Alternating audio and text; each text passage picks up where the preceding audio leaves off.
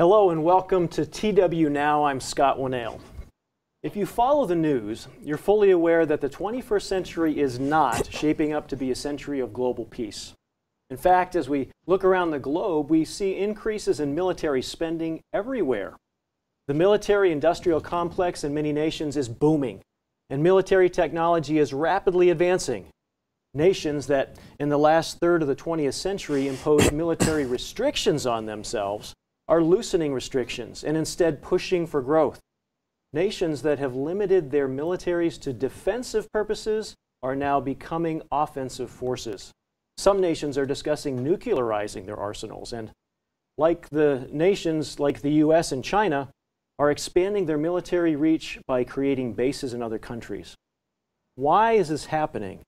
Does the Bible give us any insights into the trends that we're watching? Is the world going to destroy itself through nuclear war? On today's program, we have two returning guests that can provide answers to some of these worrisome questions. I'd like to introduce now Mr. Dexter Wakefield. Mr. Wakefield has traveled many places in the world. He's a writer for the Tomorrow's World magazine and has written on geopolitical issues for many years.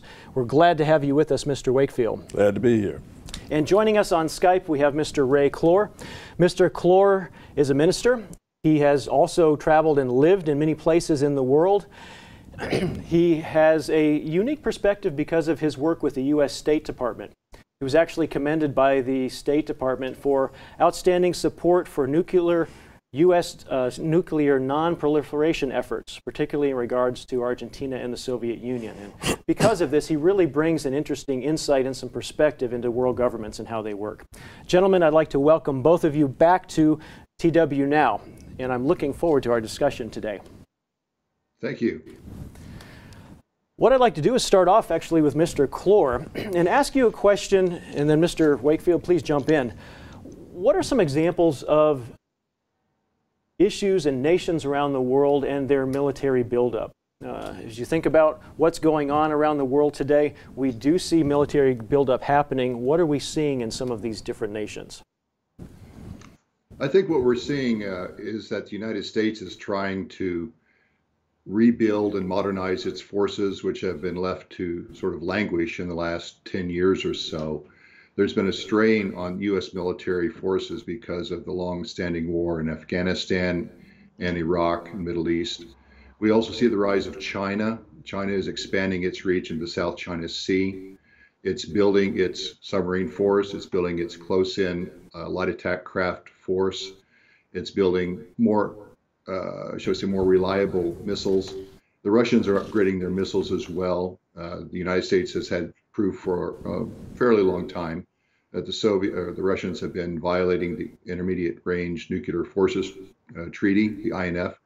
And so we see that recently in the last several weeks, President Trump has said his intention to pull the United States out of the INF. And that's probably as a reaction that China is not part of the INF. And so we need to build more missiles, he believes, to counter the Chinese threat. So those are some of the aspects and issues we see today. Mr. Wakefield, what are your thoughts? Well, China, of course, as Mr. Clore said, they've gone through 2 decades of large military increases in their budgets that they've been spending. And of course, they can afford to do it. They've had this huge growth in terms of their GDP. The view, I think, geopolitically that's going on is that they're trying to establish hegemony over Asia and Southeast Asia, particularly controlling the South China Sea. They built those military bases on little islands that they created there. So they have the ability to control the sea gates, and much of the world's traffic travels right through there. That is a geopolitical threat to the United States. And I think, as Mr. Clore pointed out, the United States needs to, feels it needs to modernize and to do that. The U.S. military expenditures have been about constant, I think, but Europe is now beginning to increase them as well. So we are seeing a global military buildup and also an increase in the sophistication of those weapons. Yeah, I think building on what Mr. Wakefield said, the President of the United States has sort of shamed our NATO partners about the very low contributions that they have been making to their own defense for a long time. And we figure that, for instance, Germany is only spending about 1.2% of its GDP on military expenditures for about $44 billion a year. So if Germany raises its expenditures to about 2% of GDP, they would become, I believe, around the third or fourth largest military expenditure nation in the world. So Europe as a whole is being called upon by the United States to carry more of its burden. And what that means is that increase your military budgets to about 2% of GDP. And most of the European nations, I think with the exception of France, are below that. There's maybe a few small Eastern European nations that are also 2%, but many of the European nations need to raise their expenditures to reach 2%. Okay. To follow up a little bit on what Mr. Clore said, some of our younger viewers may not know what NATO is. One of the great embarrassments of being an old guy is that you remember history. And NATO was formed not long after I was born. It's the North Atlantic Treaty Organization, for those of you who always wondered what NATO stands for. And younger people may not know. So that is the alliance with the Europeans that was formed to counter the Soviet Union threat. An attack on one is an attack on all. So if, say, Germany were invaded across the Iron Curtain back in the day when the Soviet Union was ruling over there, then that is like an attack on the United States. So NATO has been the strategic bulwark against for the defense of Europe for my entire lifetime. It was formed shortly after I was born, which was a long time ago. So when we have been providing Europe security services, and they have not been living up to the 2% that they were supposed to be putting up for many decades. So now the United States is trying to force them to do it, is forming a few little cracks in NATO, which is making Mr. Putin very happy. So that is the geopolitical situation that's going on there and why the U.S. is pushing this. Any thoughts or feelings? We've talked about a little bit about Russia. We've talked about Europe here. We've talked about China. You mentioned that the U.S. Military expenditures have been pretty flat line for several years. What's interesting to me is even that flat line is about 6 times the amount of the next closest nation in terms of military expenditures. What about the Middle East? Any feel for what's going on with military in the Middle East, military buildup? I think there's a concern about Iran, that Saudi Arabia and some of the other Gulf nations would like to defend themselves against Iran. As you know, that's a religious issue. The Saudis and most of the Muslim world are Sunni, which is the majority type of Islam, but the Iranians are Shia, and they have a different point of view about the world, and they regularly fight each other. So the Saudis have a huge military expenditure. They basically buy a lot of top-end, high-end aerospace items from the United States, which accounts for that huge figure. But the Saudis really don't have much of a navy or an army. So the United States has basically taken care of Saudi security needs since the 1930s. Nevertheless, other nations in the Middle East are building up. Their concern is about the Iranians and the expansion of Iranian surrogates in the Middle East. Mm-hmm. Yeah, that's certainly the case. Also, we have the Iranians that are trying or appear to be developing nuclear capability, which scares the living daylights out of the Saudis for sure. So the Saudis are, I think, now the #2 arms purchasers in all of the world, right behind India. Maybe we'll talk about that in a few minutes as well. But they are rearming heavily and with very sophisticated stuff. And it could very well be that there's talk about the others wanting to develop nuclear capabilities if the Iranians get it. Okay. Mr. Clore, you mentioned a little bit ago about some of the arms treaties that may be being dissolved here in the future. Can you give us a little bit of background on whether or not arms treaties have even been effective in the past and some thoughts there? Sure. In the last third of the 20th century, there were several arms treaties that were actually pretty effective at reducing the number of nuclear warheads, primarily between the USSR, Russia, and the United States. We've seen, as I said, the Intermediate Range Nuclear Force Treaty, which is going to be denounced, it seems, by the United States, which would allow the United States to build up a certain amount of short-range delivery systems, basically to counter China. We also see that the Strategic Arms Limitation Treaty, called New START, which is planned to expire around 2021, that had the effect of limiting deliverable nuclear warheads to about 1,500 for both Russia and the United States.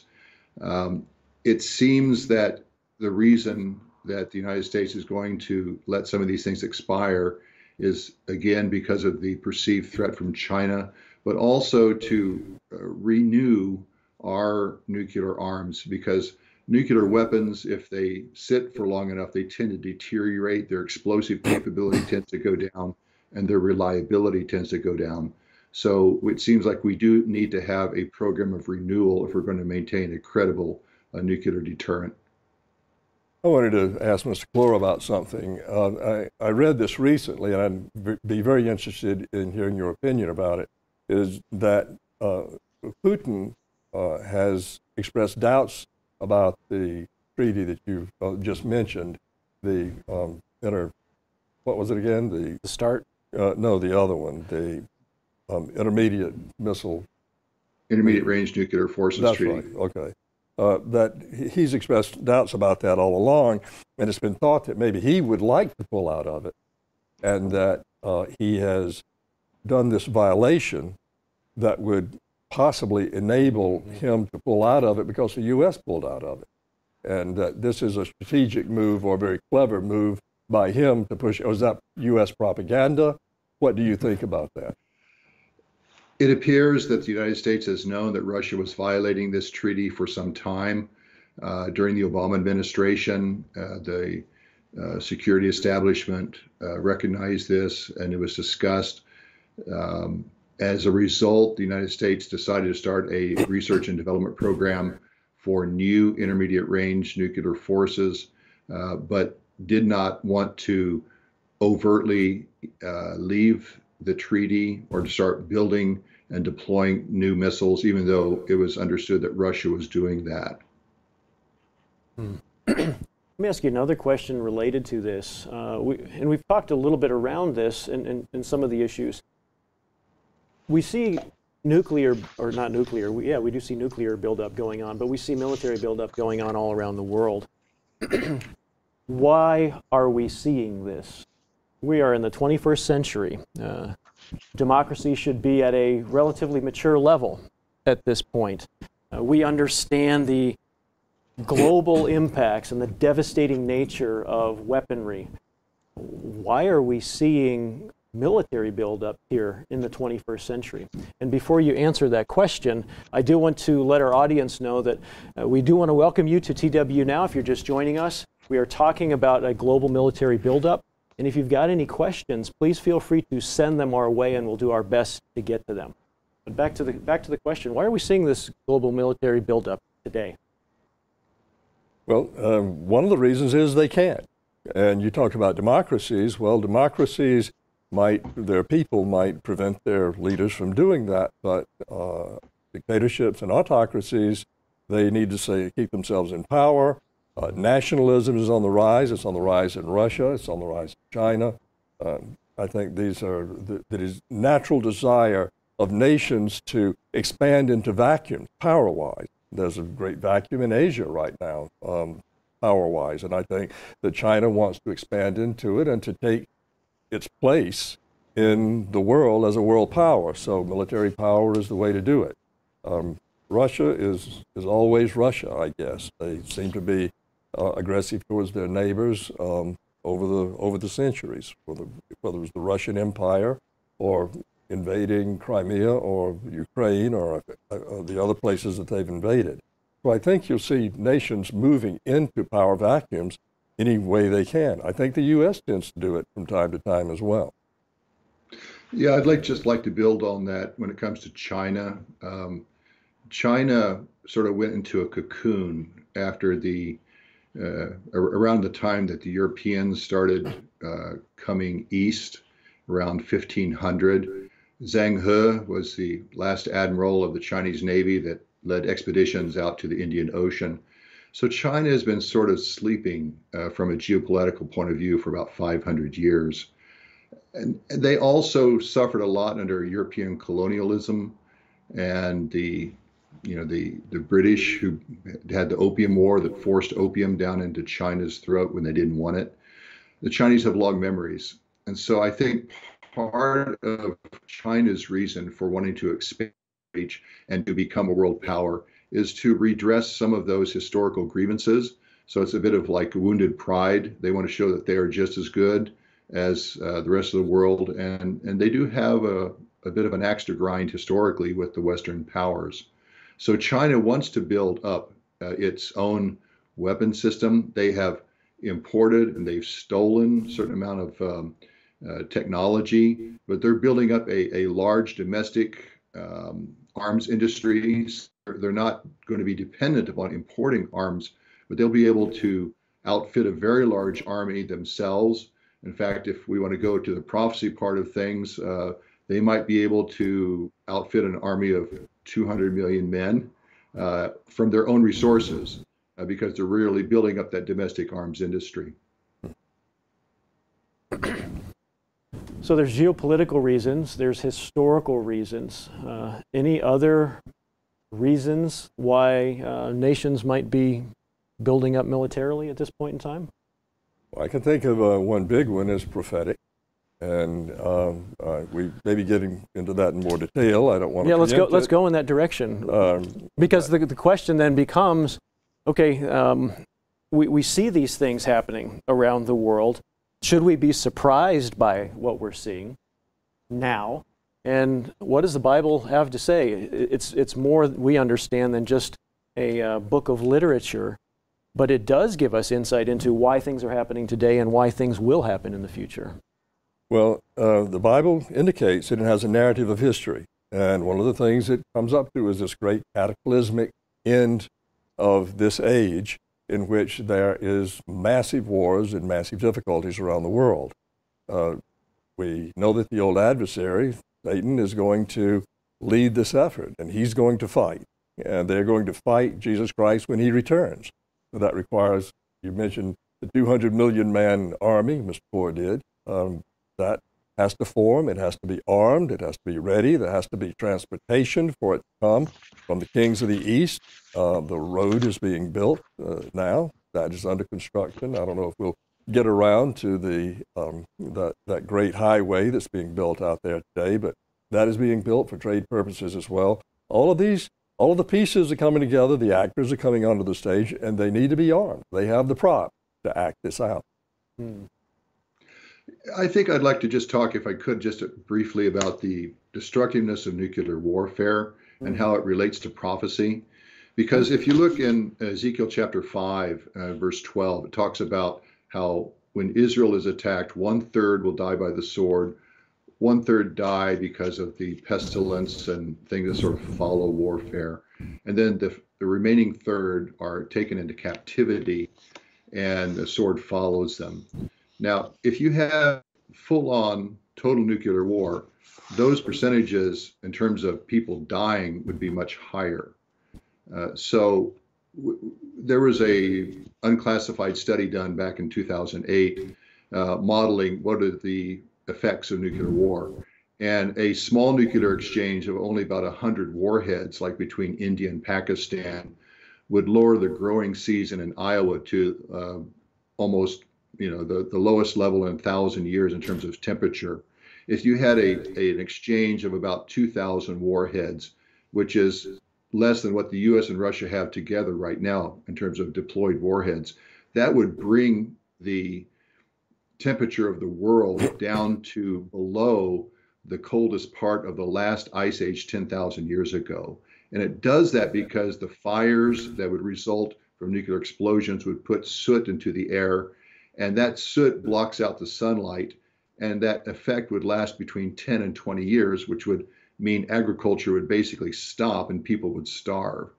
So it looks like, from a prophetic standpoint, we're not going to have a full-on nuclear exchange where several thousand warheads get blown up all over the earth. It looks like if there is a nuclear exchange, that it's going to be fairly small in nature, something on the order of 10 to 20. And if that was directed against the United States, of course, that would cause devastation to our infrastructure and could result in the percentages we see in the book of Ezekiel. Mm-hmm. That's interesting. Now in our world, where we have the majority of people in the world today living in cities, and many of these are big cities. I think I read something recently, maybe by 2025, 2/3 of the world's population will live in cities. And so the destructive nature of a bomb dropped on a city is different than it would have been 50 years ago or 100 years ago. We don't mean to joke about this, but I certainly hope no one considers that the cure for global warming is nuclear war. That is something we certainly don't want to see. But, you know, you talk about growing up. I grew up with everyone being scared to death of nuclear war with the Soviet Union, and Nikita Khrushchev was pounding his shoe on the table of the UN and saying, "We will bury you," and terrible things like that. And there was serious danger of that. The total of USSR and US weapons, I guess, with Russia, with the USSR, it was like 40,000 nuclear weapons, and the US about 20 at their height. That was back in the mid-1980s. And since then, as you pointed out, Mr. Floor, that those have been greatly reduced. Both the US and Russia are down to about 7,000 each. A lot of those are tactical in nature, small explosions to stop a brigade or something somewhere. But still, that's a terrible thing, and many of them are strategic nuclear weapons that could wipe out entire metropolitan areas. So any nuclear exchange by anyone is going to be very dangerous, and even between India and Pakistan, who knows who all that could draw in. Well, I think we have to remember it's not just Russia and the US, India and Pakistan, but also France has nuclear weapons, the UK has nuclear weapons, North Korea has nuclear weapons, Israel has nuclear weapons. There's other countries, China, and they have a couple hundred nuclear weapons. So it doesn't take too many to have a catastrophic effect. That's and I just true. wanted to add one more thing in terms of the nuclear explosions. Yes, it causes nuclear winter, but it also takes down the ozone protective layer in a large measure. And we see something in Revelation 16, verse 8. It says, "Men are scorched because of the great heat, and yet they don't repent of their sins." What happens when the ozone goes down is that you have a lot more ultraviolet. And so you have sunburn, you have skin cancers, you have problems with eyesight, cataracts. So, I mean, the kind of effects that we see written in the Bible do tend to indicate there will be at least a small nuclear exchange of some sort that would cause a certain amount of destruction, nuclear winter, and also loss of ozone. Well, and death, right? You've got 1/3 in one particular instance, Revelation talks about, of mankind being destroyed through certain plagues that are going to take place. We've got a Facebook question I'd like to ask both of you. It says, according to the Bible, it seems we have little chance to prevent World War III. Is there really anything we can do to extend a time of peace or prevent war? That's a very good question. I wish I knew, and I think there's a lot of politicians that wish they knew how to do that. I think the efforts to have peace will go on, but what does the Bible say? Peace, peace, when there is no peace. The world is filled with what the biblical description is Satan's kingdom, Satan's mountain, and he rules the roost here. The Church of God does not. And mankind does not know the way to peace. They will try it, but their natures will continue to push them in the wrong direction, I fear. I fully agree with that. It seems that the most effective thing that we can do is to live peaceful lives ourselves with our neighbors, do a lot of prayer to God that He would keep the world in a peaceful situation as long as it is His will for the preaching of the gospel to go on. But in terms of broad scale movements. I don't think that that would be really a profitable activity for people today. It brings up the question, God's able to predict what's going to happen at the end of the age. We know it's in print here in the Bible. Why is he able to predict it? And why is he's God, why is he letting it happen? Why will he let these events play out to a point? Well, he says he knows the end from the beginning, and he tells us the end from the beginning. The Bible is, I like to call it, a 7,000-year book, and it has a narrative of both past and future history as it relates to God's plan. I would urge our readers, if you want to read our booklets on this subject. We have a lot written about it, and we cover that regularly in the Tomorrow's World magazine. So you can stay up with where we are in the prophetic chain of events simply by reading what the church is producing. That's one of the things that we do here. But I do think that we have a situation where the world is on its course, and God is going to let it play out in this age and let mankind see that he simply can't do it by himself. We need Jesus Christ to return, to establish his kingdom, and that is the way that the world will have peace for 1,000 years and then thereafter. Yeah, I'd just like to support that 100% and just add that it's an issue of freedom of choice, free will. God is allowing human beings to try their own ways, their own governmental systems, their own ideas on how to govern themselves. And because we have that free choice, that free will, God is able to predict where that's going to end up. That free will, that free choice is obviously inspired and sort of guided and motivated by the envy, jealousy, envy of the devil, the arrogance of the devil, the pride of the devil. And that's behind a lot of things, which you don't see a lot in foreign policy magazines. But on this program, since we do have a spiritual understanding, there is a devil, and there is this spiritual malign being behind a lot of what's going on in the world today. And God's allowing it because he wants human beings to see what happens if they make choices that depart from God's will. The church still talks about the two trees. Remember the two trees as a tree of the fruit of the knowledge of good and evil. And how did we get off on this course in the first place? Well, mankind thought that he could decide good and evil, right and wrong for himself, and rejected what God says. God tells us what is right, he tells us what is wrong, and mankind simply will not accept it. So they do as Mr. Clore said, they go out and form their own governments, their own educational institutions, everything they're trying. They always fail, and then they go back to the tree, take another, so to speak, bite of the fruit of the knowledge of good and evil, and they go out and try it again. And they go over and over and over. And God wants, I think, to let mankind figure out, it's not going to work. It's not going to work. And they need Christ rule, his government, when the law goes forth from Zion and the word of God from Jerusalem, and that will bring peace. But until that happens, we're not going to have it. Sorry, it's not within mankind to find it, I don't think. Right. So God has prophesied these things to take place. We have discussed in our conversation today sort of what's going on in the world today. What are some of the motivations behind it? The fact that these things have to happen.